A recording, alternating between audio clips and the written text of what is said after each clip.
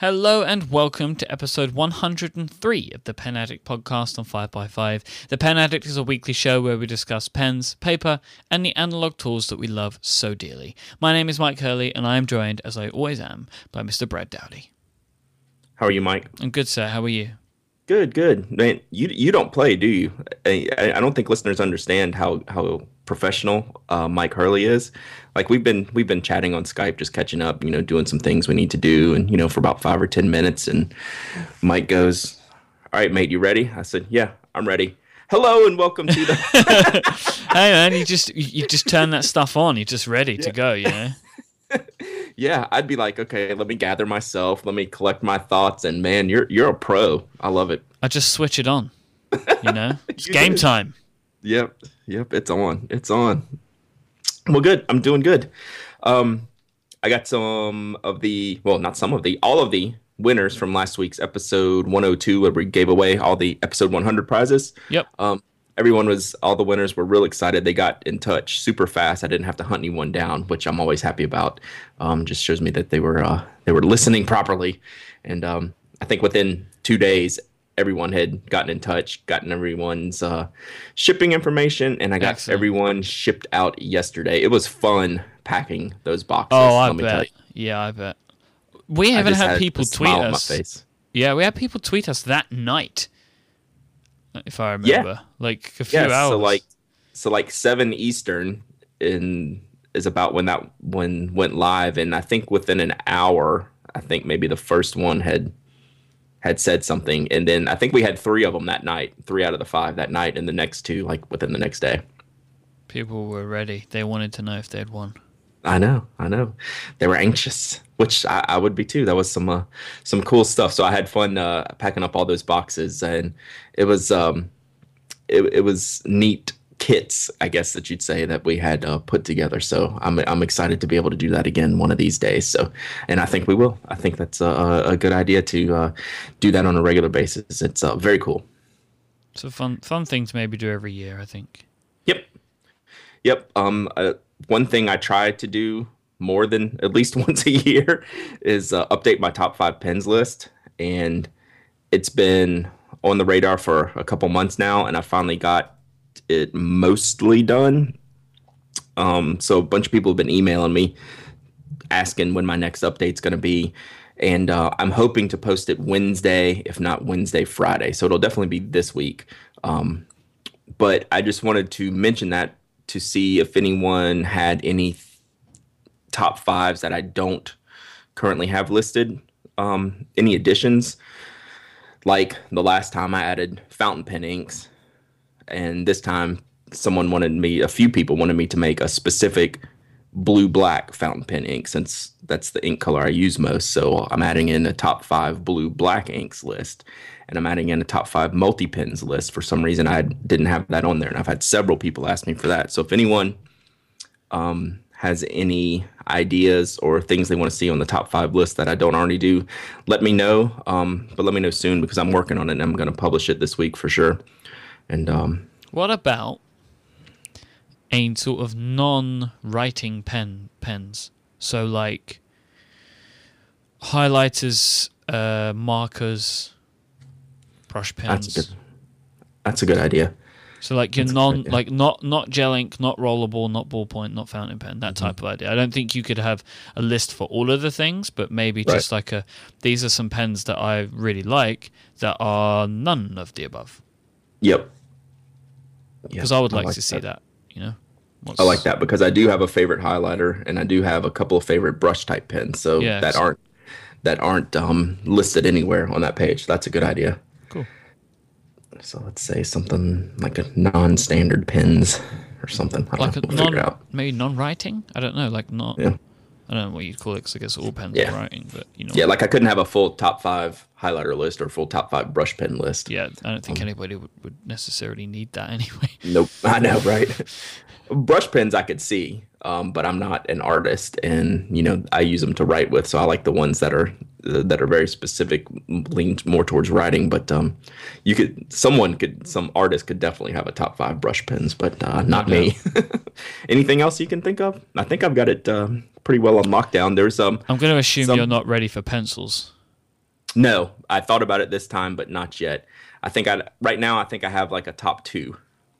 Right. So even though I've reviewed a couple more than that, there's two that I'm very confident in that I like better than anything else. But I need to give. I have a handful more I'm going to review before I do that. So I will work on that maybe for the next update. But I think that's definitely on the radar. So I don't want to give too much away tomorrow, but or for whenever I post it. But I think there's not huge changes, but there's some good changes. And it's been like 6 months since I've updated. And I usually like to update it about every 3. So there's actually quite a bit of change in this one. So we'll see. So if anyone else has any suggestions, ideas for that, get in touch and we'll see what I can do. Whenever you do this, this is one of those things where I both want to and do not want to read. Because I know that if you've got updates to the top 5, then there's potentially going to be something expensive happening in my future. Yeah, it's the let's yell at Brad list update. Yeah. Well, a lot of lists, basically a lot of the stuff you write is yell worthy in a good way. Yep. But I've been happy though doing this top 5 since I've had like the top overall pins like across all categories. People will go out and buy like all 5 of them or something or at least 4 out of the 5 because one of them is a fountain pen, the TWSBI 580, but the other 4 probably would cost you about $10 or $12 total. So people have been going out and buying all those and going, telling, thank you very much. This is great. I didn't realize, there are things like this out there. I see why these pens are good, better than what I was using. So that makes me feel good. I'm at least able to help out a little bit like that for people that are trying to discover some new writing instruments. We've got a loaded up episode here today, and we're doing it a little bit different than our normal format. So let's go ahead and talk about the pen blog of the week, and then we're going to get into listener tweets, which I put a call out last night, I think it was, yesterday afternoon, because we just recorded last Thursday, and between last Thursday and today, I've worked like constantly. I haven't had time to put together necessarily segments for an episode. So when I like to hear from the listeners and what they want to hear us talk about, and it jars my memory on some other topics that I've forgotten about, and just to answer some very specific questions that people have. So we're gonna do that today. But real quick, the pen blog of the week is Chronicas Estyliographicas. How did I do? I think that sounded pretty good to me. Yeah. So this is a website, if you're a reader of my blog, which I'm assuming you are, and a fan of my ink links, that you will see Mr. Bruno Taut's Chronicas Estyliographicas blog all throughout my blog. This is one of my favorite pen blogs ever because he focuses a lot on the Japanese pen market. A lot of the new pens, but a lot of the old pens where I've been able to learn about the history of some of the favorite pens that I like. He's doing a whole series on the Pilot Vanishing Point and its origins. He's always talking about Sailor and Platinum, how some of their pen models came to be. So it's not necessarily a review site, but it's more of a historical look at a lot of these pens, how their design came to be, how they did in the market, why they're not on the market anymore. He's got some really rare and unique items on here. And if for some reason you've missed out on this blog, it's a must add. This is one of my singular favorite blogs to read whenever Bruno makes a new post. It's usually the first one I go to because it really speaks to me in the things that I like. So it's always a good learning experience, and I reference it a lot. He's had some good reference posts that I've referred other people to try to get answers about, I don't know, nib, vanishing point nib units or some strange things like that. But it's very good. He's been very helpful over the years answering questions for me, so y'all should definitely check it out. Good stuff. Good pick. Yeah, very good, very good. All right, you want to dive into it? Yes. Now, this is one of those things, like these days, it used to be like when I'd see you say, oh, we've got we want to do an episode with your questions or whatever. I used to retweet the post, but I don't do that anymore because is that you get so many responses, it's kind of not worth it. Yeah, so I've got like what, 4 pages, Yeah. 4 pages of tweets in here. Like So I kind of looked at the tweet and I was like, I wonder how many, and I saw like the number. I was like, I'm not going to do this. Brad can collect these because otherwise I'll just be doing it all day. Yep. Yep. So what I wanted to do is I copied pretty much everything that I saw, and if I miss you, I apologize. It was not on purpose. I might have just overlooked it. But there's some that are definitely worth answering and having a discussion about. There's some of these that are really good that I want to elaborate, that I might push off into like a bigger topic in a future episode, if that makes sense. Yep. There were a couple of that grabbed me that is like, I want to expand on that more than, the minute or two that I'm talking about most of these. But let's get into it. The first one, and I don't have a lot of experience with this, so I'm actually calling on the listeners for this. It's from Mina. She says, "Hi, can you recommend any pens for someone who has arthritis in their hands?" And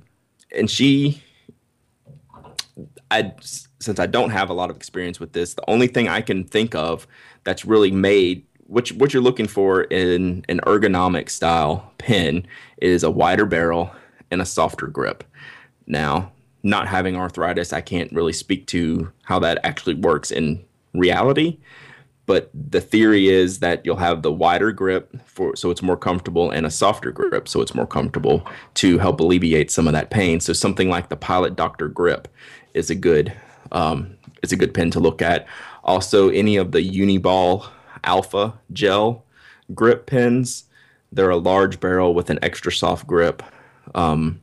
And those are something that I would look at. So if anyone has any more specifics around this topic, shoot me an email or a tweet, and I will forward it on to Mina to give some other ideas. But those are my suggestions right out the gate. So, quick point. I'm Yep. on Colt pens right now. It says the Dr. Grip has been discontinued. The whole line? It says the Dr. Grip range has now been discontinued. That's what it says. Wow. On Colt pens.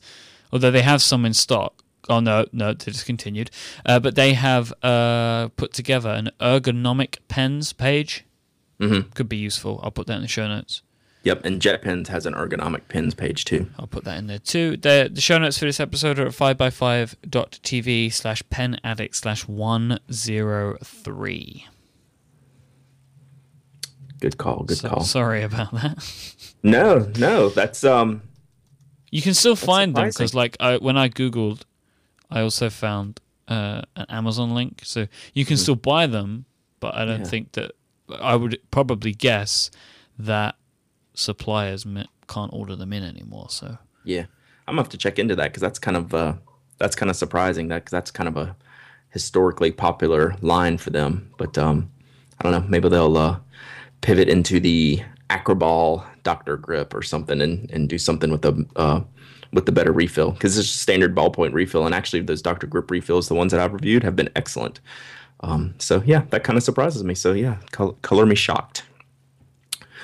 All right, J. Robert Lennon. Do you follow J. Robert Lennon, Mike, on Twitter? You should. let me see. I'm not sure if I do. He's a good dude. He's hilarious, and he's got some smart stuff to say all the time. He wants to know, will Notco someday make pens? I'm not going to say no.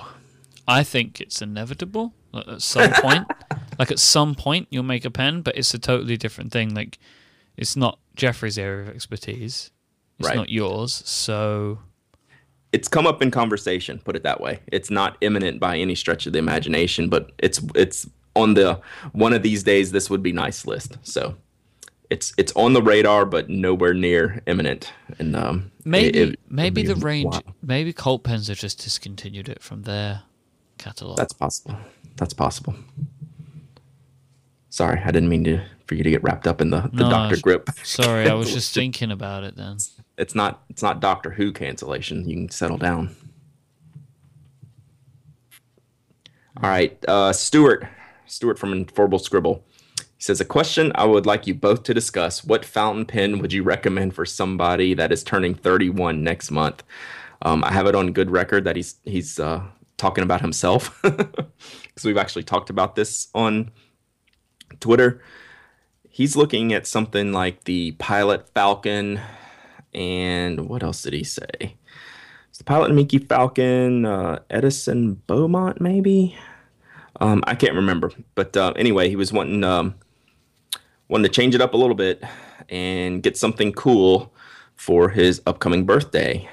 And I have a lot of questions like that. What do you give for a birthday? What do you give for a gift? And it's a really hard answer. Um, for him, I recommended, and it wasn't a Beaumont, it was one of the Franklin Christoph pens. I kind of recommended maybe the Franklin Christoph because I think he might like one of the Masuyama type nibs, maybe more so than the flex nib of the Falcon. But the Falcon's a pretty awesome pen too, so I'm not really going to help you out a lot here, Stuart, other than saying those are two good choices, and you're not going to go wrong with either one, depending on what you want to do with the pens. So what was the Falcon? The Pilot Falcon. It's a flex nib. It's a gold flex nib pen, which it's excellent. It's definitely one of my favorites. It's one of the best writing pens I have, and it's got a flexible nib. My sort of feeling about those birthday, especially landmark birthday presents, is go for the expensive executive pen. Mm-hmm. That's how I feel about that, because I think that's what people expect and want in that scenario. Mm-hmm. So I found this tweet, and he's actually looking for something to get out of the fine nib rut. So he's looking for either a flex nib pen or something like a stub or italic nib, and looking at those type of brands that carry those. So yeah, the Pilot Falcon and any of the Franklin Christophs, because they're all swappable into those really good Mike Masuyama nibs that I'm enjoying thoroughly.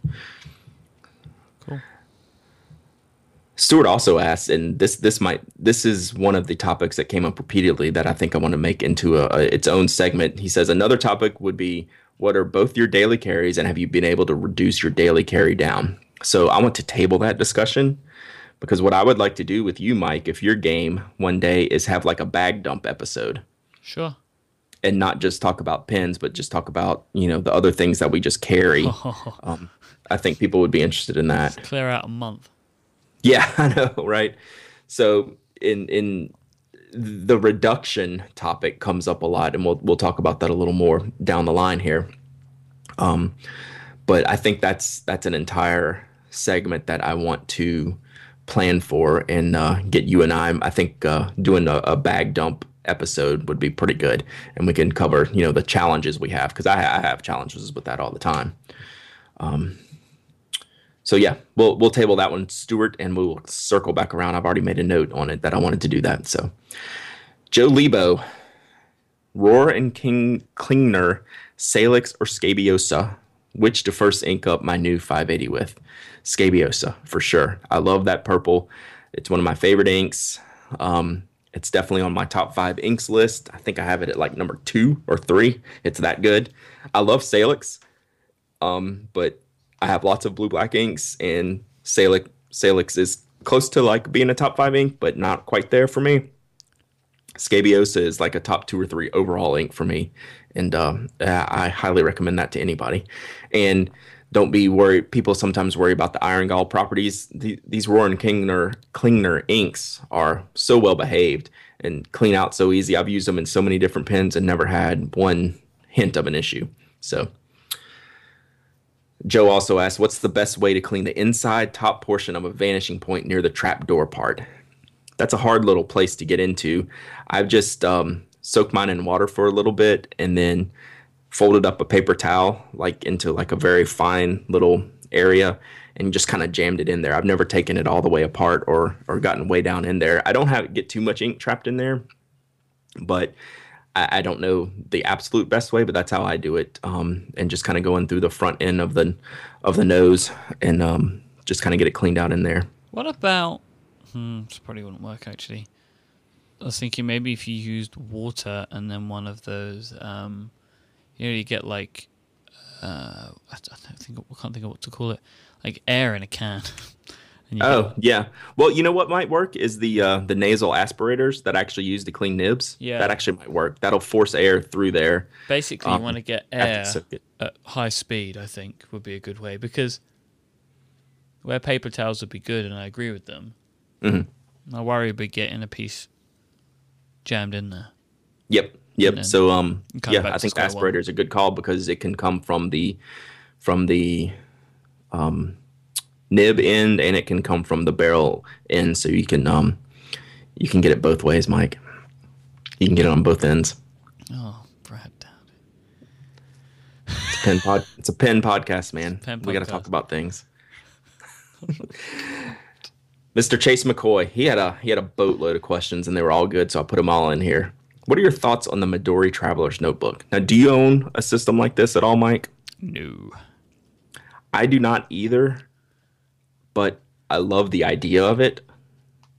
I always love seeing people's pictures of them and think it's a really good format. I like that you can have you have the one cover and usually 2 to 3 separate notebook inserts. I mean, I guess it could range from 1 to however many you can fit in there, but most common is 3. I've just never had a use for that type of system, but I think the idea is awesome, and I would recommend it to anyone that wanted a system like that. They get a lot of great reviews. I've never heard anyone say, "Oh, I just hate my Midori Traveler's Notebook." They're really good. It's just not a functional item for me the way I work, but I think it's an awesome item in just the design and functionality of it. So is the idea being that you can put 2 notebooks in and you can have pockets? It doesn't really. It doesn't have a lot of pockets. Like it's just wrapped with a rubber band type of enclosure on the outside, and it's just a flat piece of leather. So there's no pockets on the leather side. If there's pockets on I think people have, there's all kinds of hacks and there's all kinds of inserts you can buy for it. So there's probably some pockets that are able to add in there. And I'll ask Toffer. I think he's getting ready to travel, and I think he's a Midori guy. I think he carries his passport in there, so people really can kind of pimp these out for their needs. Guess where I had my passport when I went away last weekend? Well, In my Rotofaden Taschenbegleiter. yeah, I knew that was going to be the answer. I like it. That's good. Things becoming more and more useful for me all the time. That's great. So That is very cool. there you go. So Chase also asked the popular question: what are good pens to give as graduation gifts? This is a really tough question because I just don't. I get this one in my email inbox at least once a week for this type of gift, just from someone who really doesn't have any experience with it. And I tend to just go kind of like what you were saying with the classically styled pens, but I recommend like the Lamy 2000 rollerball and ballpoint a lot for someone who's not wanting a fountain pen. Yeah, I think it's dangerous for us to always say fountain pens in these scenarios. It's probably most of the time a bad idea to go fountain pen. Yep, I almost never say fountain pen unless someone specifically says they want a fountain pen. Otherwise, I usually say rollerball, and I usually say something like the Lamy because I know it's pretty much a timeless design, and it's actually a pretty good value when you're starting to shop for these type of things where people are comparing them to like Mont Blanc rollerballs that might be $200 or $300. The Lamy rollerball, I think's around $100, maybe a little less, something like that. And it's just a style. It looks cool, it feels cool, and it's never going to go out of style. So that's one I actually tend to recommend a lot for people who don't have a lot of experience and are wanting something interesting to give as a gift. Then Chase asked a third question. Then this is a good question. What are your top 5 most exciting pens? Ooh. Not the best ones necessarily, but the ones you feel everyone should have. So that's a hard question because I don't think those two things jive. My top 5 exciting pens. Just pens about to say that. Are not the ones that I feel everyone should have. Yeah, exactly. No, I agree with that 100%. Yeah. Like my top 5 most exciting pens would probably start with like my Edison Menlo, which is a pump filler, which was made specifically for me. Yep. That's exciting for me. My Franklin Christoph Pocket pen, that's the eyedropper. That's a very exciting pen for me because it's cool looking. It's interesting. People always ask questions about it. It's got a killer nib, but should everyone have that pen? Probably not. It's not quite That thing. If I could name a pen that everyone should have, can you name a pen that okay, Mike, everyone in the world gets a pen? What are we giving them? Retro 51. I'm obviously partly kidding. I don't know. I thought it was pretty serious. I thought it was a valid answer. Well, That's yeah, a tough question. I think though that you probably would be better off giving people like I don't know, one of the Moleskine pens or a Sharpie pen, like not the felt tip, permanent. Yeah, not the permanent marker. Yeah, because they're better all round pens. I think everybody could appreciate one of those, or maybe something like a Pilot G2 or something like that, like a solid pen that everyone's going to be able to appreciate. Mm-hmm. Right. You know what's a good one is that I actually recommend a lot in email is the Pentel Energel. Because I'm not necessarily a huge fan of the G2, and the Energel always surprises people on how good of a pen it is. So, that's one that a pen that everyone could own.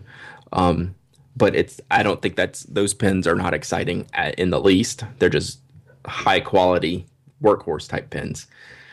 So actually, I'm gonna make a note here and think about this question a little bit more. See if I can come up with like a top 5 most exciting pens that are reasonable for everyone to have. What do you think about that? That sounds like a great idea. I think probably like a Fisher Space pen would make that list. Sure. Something like that. Yeah, but I agree with you that exciting and everyone should have are not the same thing, even nearly. Yep. So I will work on that list. I'm making a note right now. Except it's exciting, not exist. It's not the top 5 most existing pens. It's the top 5 most exciting. Well, I guess the top 5 pens that exist, that's definitely a list that you're working on. See, this is where you're pro too. You can talk, write, cut, paste, and show note all at the same time. I can barely walk and put one foot in front of the other one. I don't know. Talking to you. You do a lot more of the talking than I do. For a reason. All right, artist, Charbonneau, flex nibs, brands, descriptions, what's a soft flex versus a music nib. Sorry if I missed an episode that covered this. We have not done a whole episode on, I call these specialty nibs for the most part. And I don't have a lot of experience with things like the music nibs, or there's other nibs called the Zoom nibs. So maybe we'll put together a segment just on specialty nibs. Flex nibs, I'm a huge fan of. I don't have a lot of experience with them though. I love how they feel, and I love my Pilot Falcon on how it writes, because I can write very fine with the tip of it, and then I can add that flex when I'm writing if I need to broaden the line or add some character to the lines I'm writing. But I don't know that I have a huge amount to say about that because I'm not that experienced with it. I mean, there's people who are, seriously into the flex nibs and can talk about the range of flex in those nibs. So that's something I'll research more, and we'll do another segment on what are the specialty nibs out there, what do they have to offer you, and what you need to look for when buying them, especially for things like the music nib and the Zoom nibs and the PO nibs that I have. So we will cover that some more. Anne Elizabeth says, not necessarily a podcast topic, but recently tried Pilot Acroball and love it for work. Great recommendation. That's one of the most commented on pens that I get when I recommend it. They're like, most people find out the same thing, that this is a really great pen. It compares to the Jetstream. Some people probably like it better. I could argue that it's better. Jetstream just has a few more options than the Acroball does right now, but the Acroball is an amazing pen, and I'm finally glad that Pilot brought them over into the U.S. Do you have an Acroball? Did I send you one a long time ago? I can't remember. Yeah, you did. Yeah, you probably don't use it. It's probably not a heavy rotation pen for you, but no, not even nearly. I liked it a lot more than the Jetstream. Yeah, because I don't like those. Yep. Yeah, if they would expand on that line a little bit, like Jetstream has done, I think it could actually overtake the Jetstream. They're just they're playing catch up at this point. They're a good decade behind in that technology, in the hybrid ballpoint ink technology. So people are set in their ways with the Jetstream. But if they try an Acroball, they could make some inroads into Jetstream's market share. This was, I think, the best question out of all the questions we got. Jesse Sadler says, excitement of expensive pens versus fun of being excited at $2 pens. Part of the draw of pens is that it can be an inexpensive hobby. I totally agree with that. That's how I started the blog. That's how I started Pen Addict, with these inexpensive, $2 and $3 pens that honestly at the time just blew my mind. Like, I didn't know such a thing existed as a Pilot High-Tech C with these super fine 0.3 millimeter needle tips and all these huge range of ink colors. I get more excited at finding a great $2 pen than I do a great $200 pen, because my expectations are that $200 pen better be freaking good.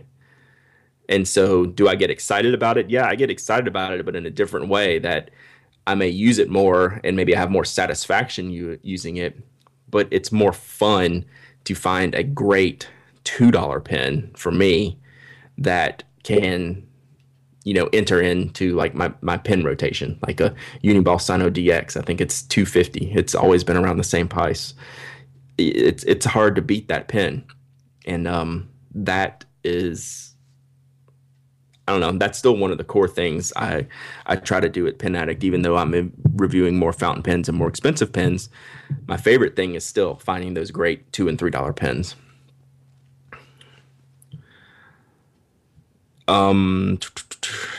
My Pilot Explorer enabler, Jalti from, gosh, where's he from? Denmark. I'm gonna butcher that. He's gonna be mad at me because he talks to me all the time.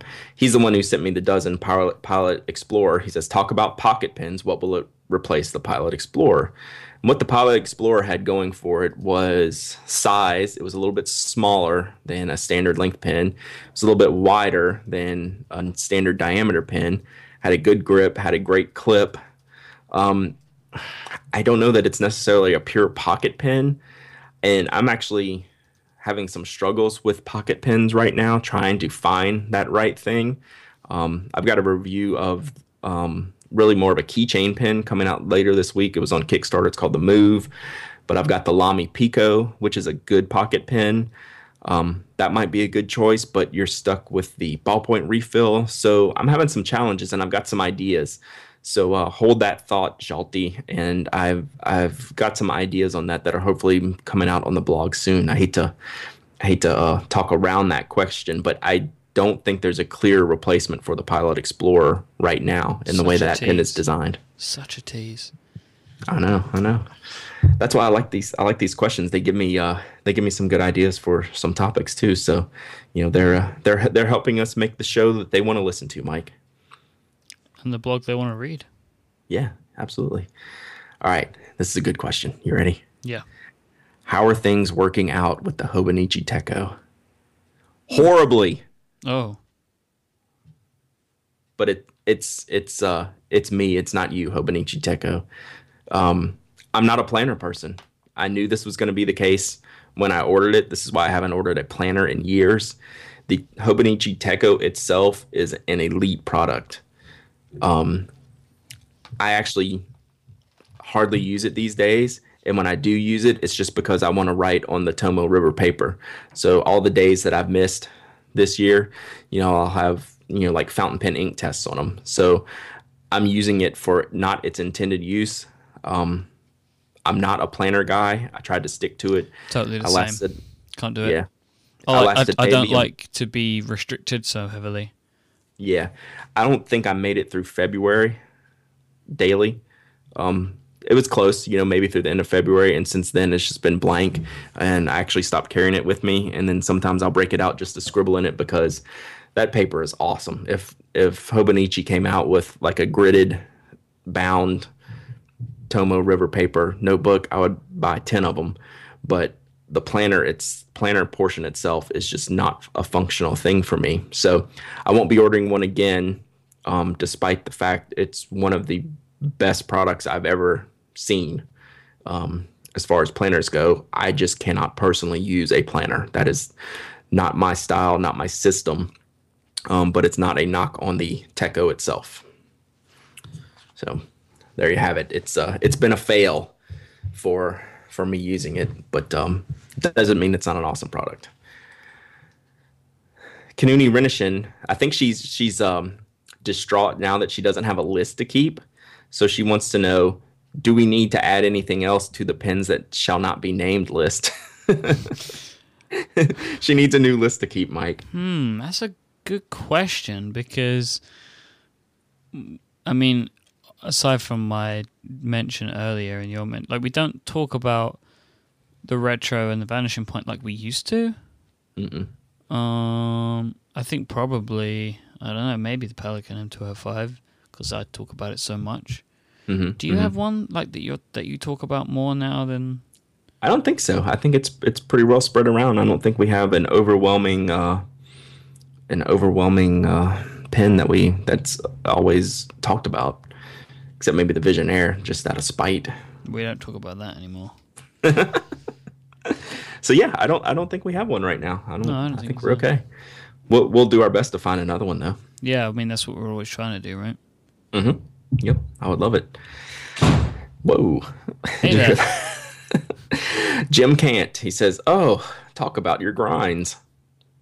See, if I just ended it right there, would you have to change our rating on the podcast? I don't even. Probably, actually.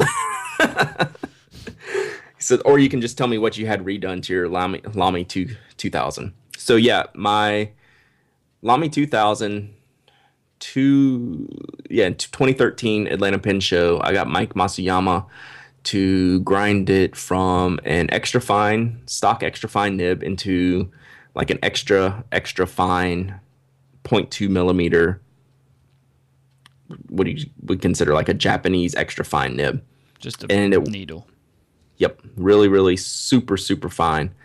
The problem with that is that's on a gold nib, which the Lamy 2000 has, it's a very delicate nib. So it was fine for a couple of months, and then I think it just kind of got out of whack with me using it, and it started to pick up paper and dig into the paper a little bit more, so it wasn't as smooth as it used to be. So I brought it back to the pen show this year, and I basically had Mike Masuyama kind of back that off a little bit. There wasn't much I could change about it, but he almost kind of rounded it off and dulled it down, if you will, to now where it's more like a Japanese fine nib, and it writes super smooth now. It's not grabbing the paper anymore. So yeah, that was all I had to do with that. It was almost too extreme what I had done to it the first time, to where it became so fragile. I think it just stopped working the way I wanted it to work. So luckily we were able to just back that off a little bit, and now it's working perfectly. I used it all night last night, and I love it. So yeah, it's back to a good shape now. Probably like a Japanese fine instead of a Japanese extra fine, or even I might have had it even finer than that. I mean, it was really, really, really needly. So you got to be careful with those gold nibs and getting these extra, extra fine nibs. It can be done, but they take a lot of care and a lot of patience. And, someone like myself, I don't think I write with a lot of pressure, but when someone like Mike Masuyama watches me write and he like goes, "Ooh, you press hard," and I think I'm just barely writing. So, yeah, you kind of get an idea that you can actually do some damage to these nibs just writing with them when they're that fine. So on this very same note, Lindsay Resnick, what should you do if you got a nib modification but now absolutely hate it? I tried it out at the show and it was okay, but not anymore. You got to talk to the person that you had the nib work done with originally, and they will make an adjustment for you, usually at no charge, or if it's been a while, maybe at a discounted charge. But if you're not happy with it, everyone I've ever worked with on nibs will take it back and retweak it to get it to how you wanted. As a matter of fact, I didn't expect anything from Mike Masuyama this time on my Lamy, but he only charged me $10 to change it again. I said, "Well, why just $10?" He said, "Because it's a rework of one I've already done." I said, "Okay." So that was it. So it just cost me $10 to get it. It had been a whole year. He probably, if it had been a month, he'd probably done it for free. So Lindsay, definitely, I don't know who you used, but I would get back in touch with them and send the pen off to them. Say, hey, this is the work I had done. It's this nib grind is not really working for me, and can you adjust it into this? And I can almost guarantee you, let's say, yeah, no problem. Send me the pen, and I'll get it adjusted to make it to where you like it. So it's hard to judge something immediately at a pen show. You do the best you can, but it's not like you're going to sit there and write a novel to test it out, right? So you kind of gotta spend some time with it, and if you have to get it adjusted again, maybe that's something you have to do. But I would say, I mean, you probably would say the same if you're not already. Be a gentleman or gentleman, lady, gentleman, lady. Offer to pay the shipping. Oh yeah, no doubt. They'd just be like, hey, do this for me for free. Yeah, no, yeah. Pay the shipping, ship it back out, ship it back, but hopefully they'll do the work for no charge. Yeah. It's kind of the experience that I've had, and I think that's pretty common actually. So don't think you had some kind of outlier experience, Lindsay. I think it's a common thing. It's just it's hard to tell immediately after you had it done, is this the right work for me? And it's okay to ask them to readjust it further. That's the business that they're in. All right, Garrett, Mr. Gaz Kubat on Twitter. It's a two-parter, or it was at least in two tweets. Consider your favorite pens in regards to the dollar value. Do the more expensive ones seem drastically better than cheaper alternatives? I think a lot of people worry about the big price tag and whether it represents a much greater experience. This is like a whole episode worth of answer. But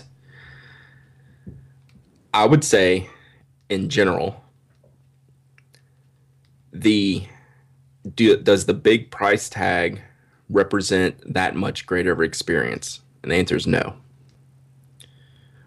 There are reasons, specific reasons, why people will spend a lot of money on a fountain pen. But some of my favorite pens are because they provide such a great value as far the cost versus the experience, if you will. That's why I praise pens like the TWSBI 580. You can't get that pen.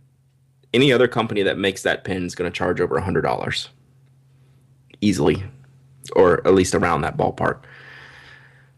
That's why it's such a great pen, because one, it's a great price, and two, it provides an immense value for the price. Spending $200 or $300 on a pen, I don't think gives you a greater experience necessarily. Actually, I'd say probably not at all. I get just as much enjoyment using my TWSBI 580 as I do my Pelican M405, which costs like $280. I mean, the pen was 5 or 6 times more expensive, and I consider those pens almost peers, if you will, in the enjoyment that I get out of using them. I would pick up the TWSBI 580 as much as I would the Pelican 405, despite the one costing 5 or 6 times more. They're almost peers in the enjoyment I get out of them. So this is a topic we can explore more, but I think the overall value of the pen gives me a better experience than the overall cost of the pen, if I'm making sense. Do you have anything to say on that, Mike? 100% agree with you. 100%. Okay. Yeah, and it's hard to justify spending the high dollar. There's give and take with everything, right? I mean, you someone like myself, I end up talking myself into things just to try, and fortunately I'm able to do that and play around with, spending, like I said, $280 on a Pelican M405. I probably use the 580 more, but I spent, a huge amount more on the Pelican. I'm glad I have the Pelican. I enjoy it. I don't want to get rid of it. But it didn't provide that much greater experience than the 60, 50 or $60 TWSBI 580 did. So that's the facts, Jack. Greg Jackson, budgeting for pen addicts, what to do with the pens you've bought but no longer use. This is something I'm struggling with a little bit right now. So in the past, where I'd say most of my pen usage was gel, ballpoint, rollerball, plastic tip pen, when I'd have loads and loads of extra pens, I'd give all the extras away. So I've given away tons and tons of pens. So that's one thing I do. I take them to the office, give them to people there, give them to friends, give them to the wife, let her take them to work, those kind of things. But when you get into fountain pens, you can't really give those away because a lot of people don't have experience with them and don't have anything to do with them. If you can sell some pens, I'm totally for that. I haven't done that. I'm not at that point yet, but I have some friends that are saying, okay, I'm limiting to myself to X amount of fountain pens. So, say the number's 10 and I find something new I like, well, one of those pens has to go. And I can't buy the new pen until I've sold off the other one to make a spot for it. So that's not a dollar budgeting, but it's a inventory budgeting, if you will. And I'm wondering if that's more what you're getting at, Greg, is the buying of more pens than you can necessarily use in a lifetime, which is kind of what I have right now. But there will be a point in my purchasing that I will have to assess, do I need another pen? What you really have to consider, what need is this pen filling when you're trying to budget for your pen inventory. And if it's not necessarily filling a need, then maybe think twice about it, or you limit yourself to a quantity of pens, and you never go over that quantity, and one of them has to go if you want to bring a new one in. So Brandon asks, how did you choose your vintage flex pen? Prior research or just talk to vendors? Any advice on vintage flex now? I in no way can give advice on a vintage flex nib pen. I did a lot of reading and research online. Two brands kept coming up as the kind of go-to brands, Waterman and maybe Todd. So I knew kind of those were the brands I was looking for. Those were the styles I liked. Those were the ones that always got good reviews, and there was enough quantity out there to where they'd be reasonably priced. So that's all I did from a shopping standpoint.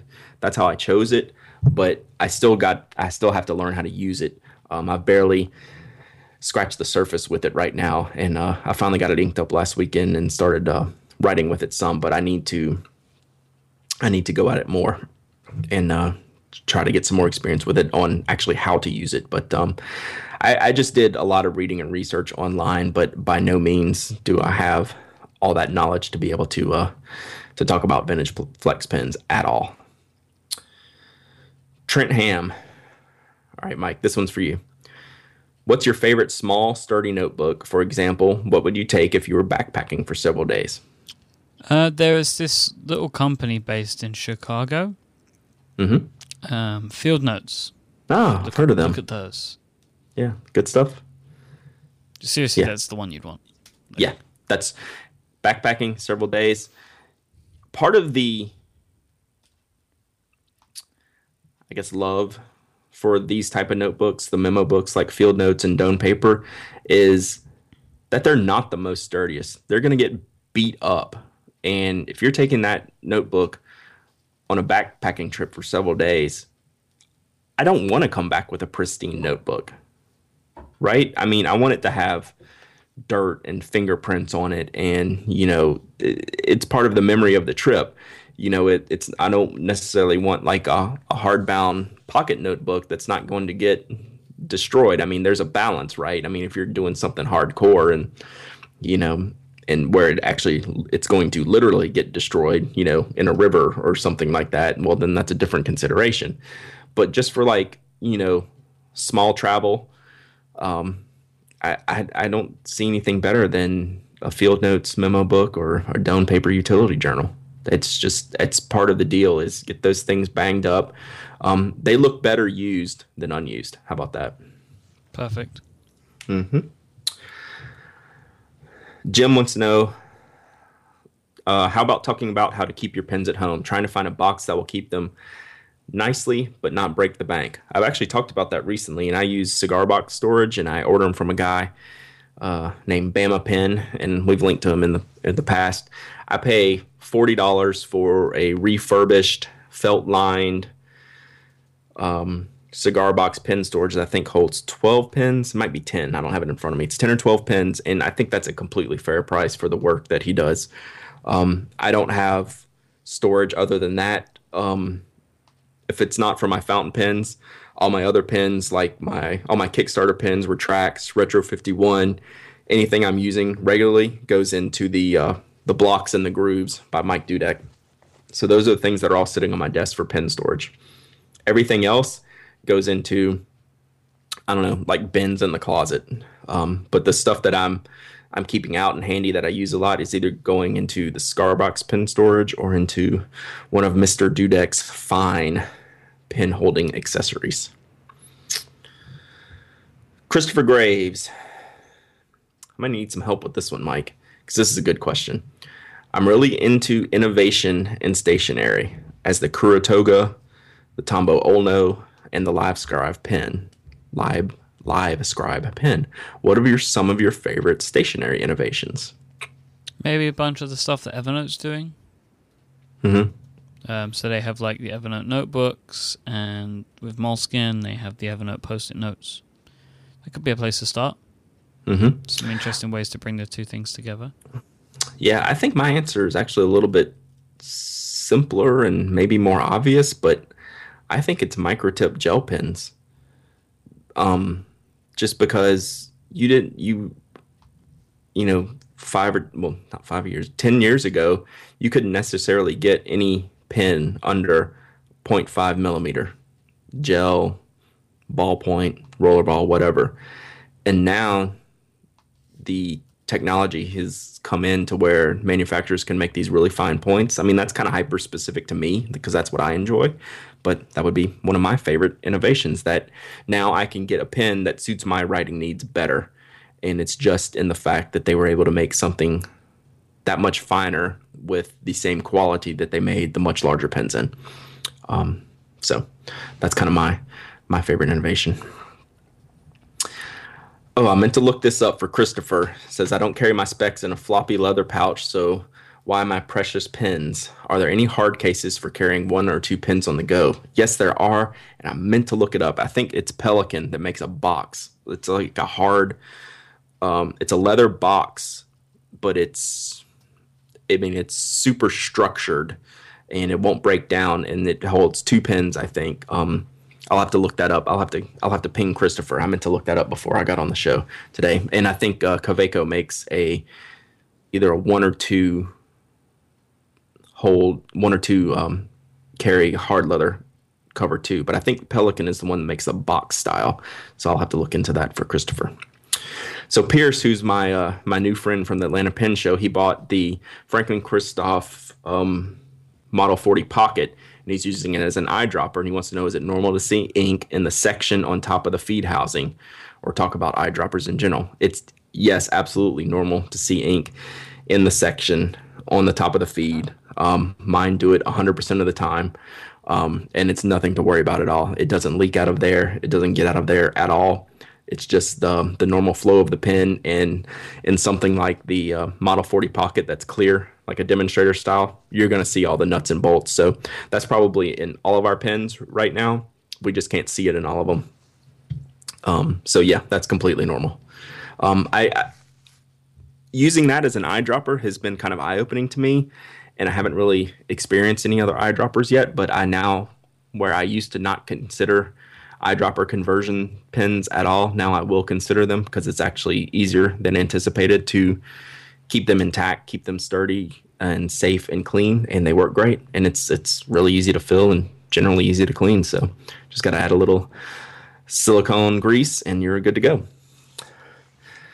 So Terry asked a question that we've had 100 times, but Terry might be new to the show, so I wanted to to see if you had any different answer to this, Mike. But Terry wants to know, as a newbie, what would you guys recommend as a starter fountain pen? And it's pretty much the Pilot Metropolitan still, or the Lamy Safari if you like that style. I don't have anything better than those right now. That's still the go-to fountain pens for me. As a very beginner fountain pen user, you want to get into something new, try something different. Those are your two choices, and I don't think there's a third. Your thoughts on that? You agree? I think. I agree 100%. Yeah, that's actually come to be an easier answer in the past 6 months to a year since the Metropolitan came out. Yep. And I know it's not a pen. I don't necessarily love that pen. There's the section is a little bit not great for me, but it's too good of a pen to not recommend. It's just that good. So, Tony Roman, and before I get to Tony, yeah, we're almost done here. Okay, cool. I was gonna say, do I need to cut this off at some point? We got a lot of questions. Tony, I want to say, thanks to Tony for all of his Twitter questions and just all of his following. He's one of my favorite people to chat with on Twitter. He's always got good stuff to talk about, and I really like talking with Tony. So he says, my transition to the dark side is nearly complete. I use fountain pens 95% of the time. How about you guys in day-to-day use? What you got, Mike? Oh, it's constant. I use fountain pens. I'm a fountain pen user. So you're at least 95, if not 100. Maybe not 100, but like so close to it, might as well be.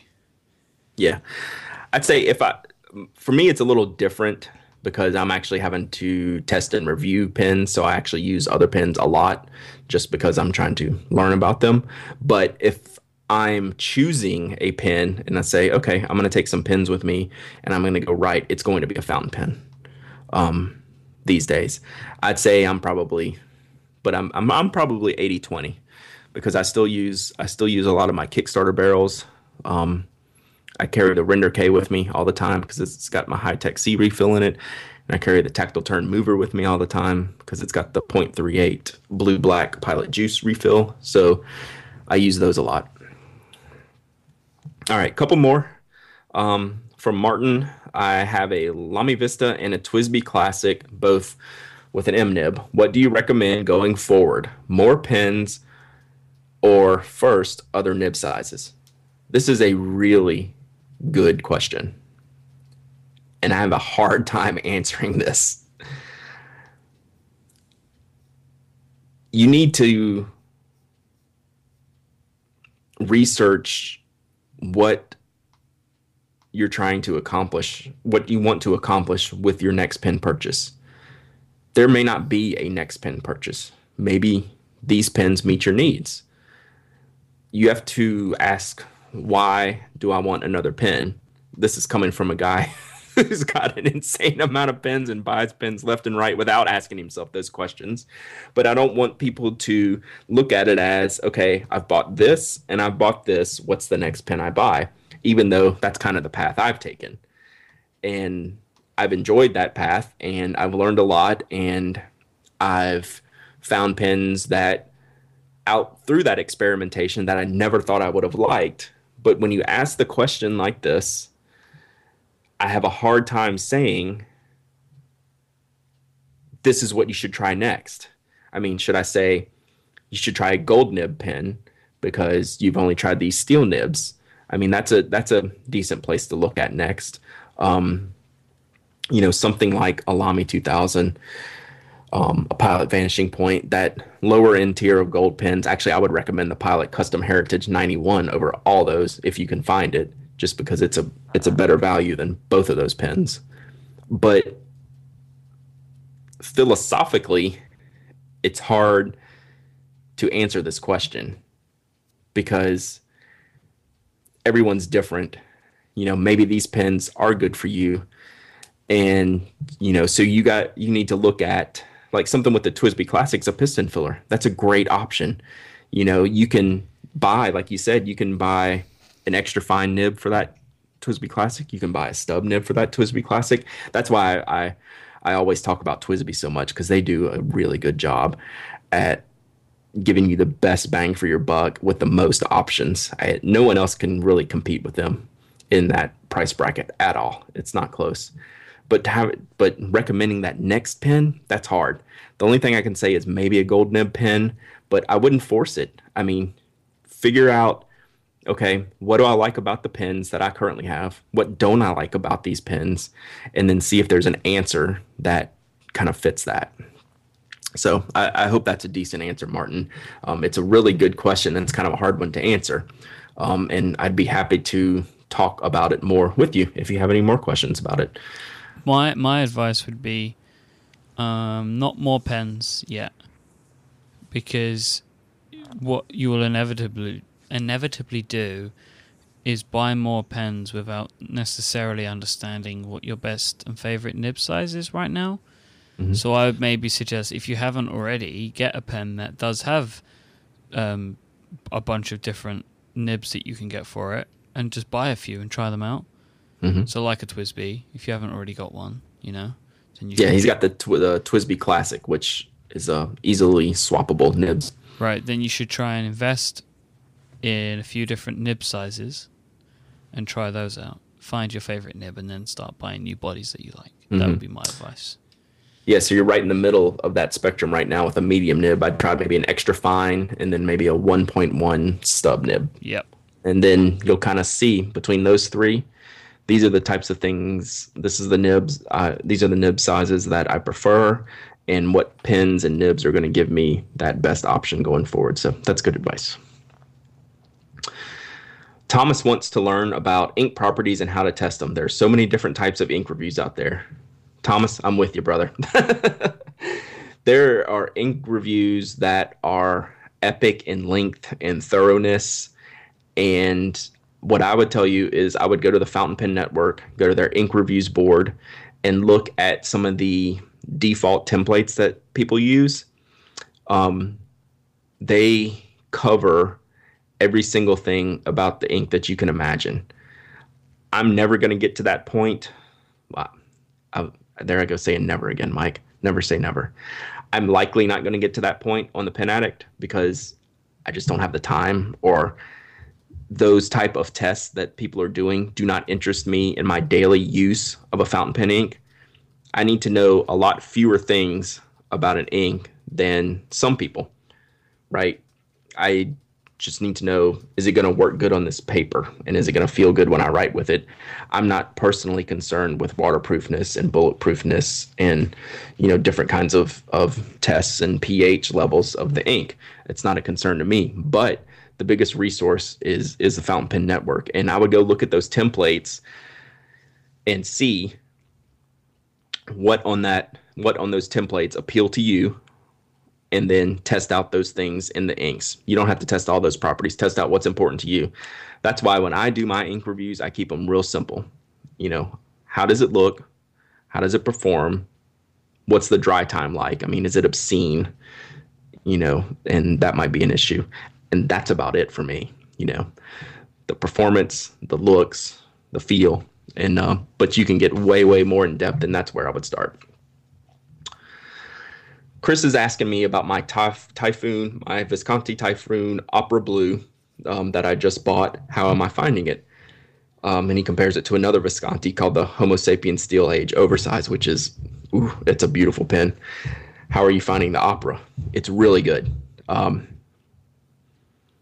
It's still hard to put into words.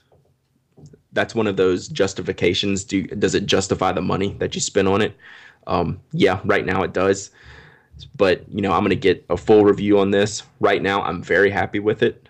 I can't compare it to the other pen you mentioned, the Homo Sapien Steel. That pen is a beautiful pen. Looked at it online. It's a stunner. I don't know if I'd be able to pick between the two. I don't have that much experience with it, but I'm very happy with my Typhoon purchase so far. All right, Mike. Last question. You ready? This Ready. One's for you. Okay. It's from our friend Slug Nutty. What is the airspeed velocity of an unladen swallow?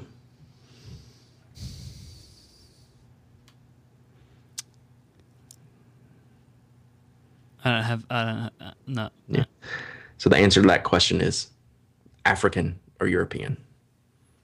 And we'll leave it at that. Thank you, Mr. Slugnutty. Thank you so much for listening to this week's episode of the Pen Addict podcast. Thank you all for sending in your questions and for all of you for listening. If you'd like to send in questions for future episodes, there's a few ways you can do that. You can go to 5by5.tv/penaddict and hit the contact button at the top. That will send us an email. If you want to find the show notes for this week's episode, go to 5by5.tv/penaddict/103. Brad is at Dowdyism, DOWDYISM on Twitter, and he writes over at penaddict.com. My name is Mike Hurley, and I am at iMike, IMYKE on the Twitter. Thank you again for listening, and we'll be back next week on Thursday of next week for another episode of the Pen Addict podcast. Until then, say goodbye, Brad. Goodbye, Brad.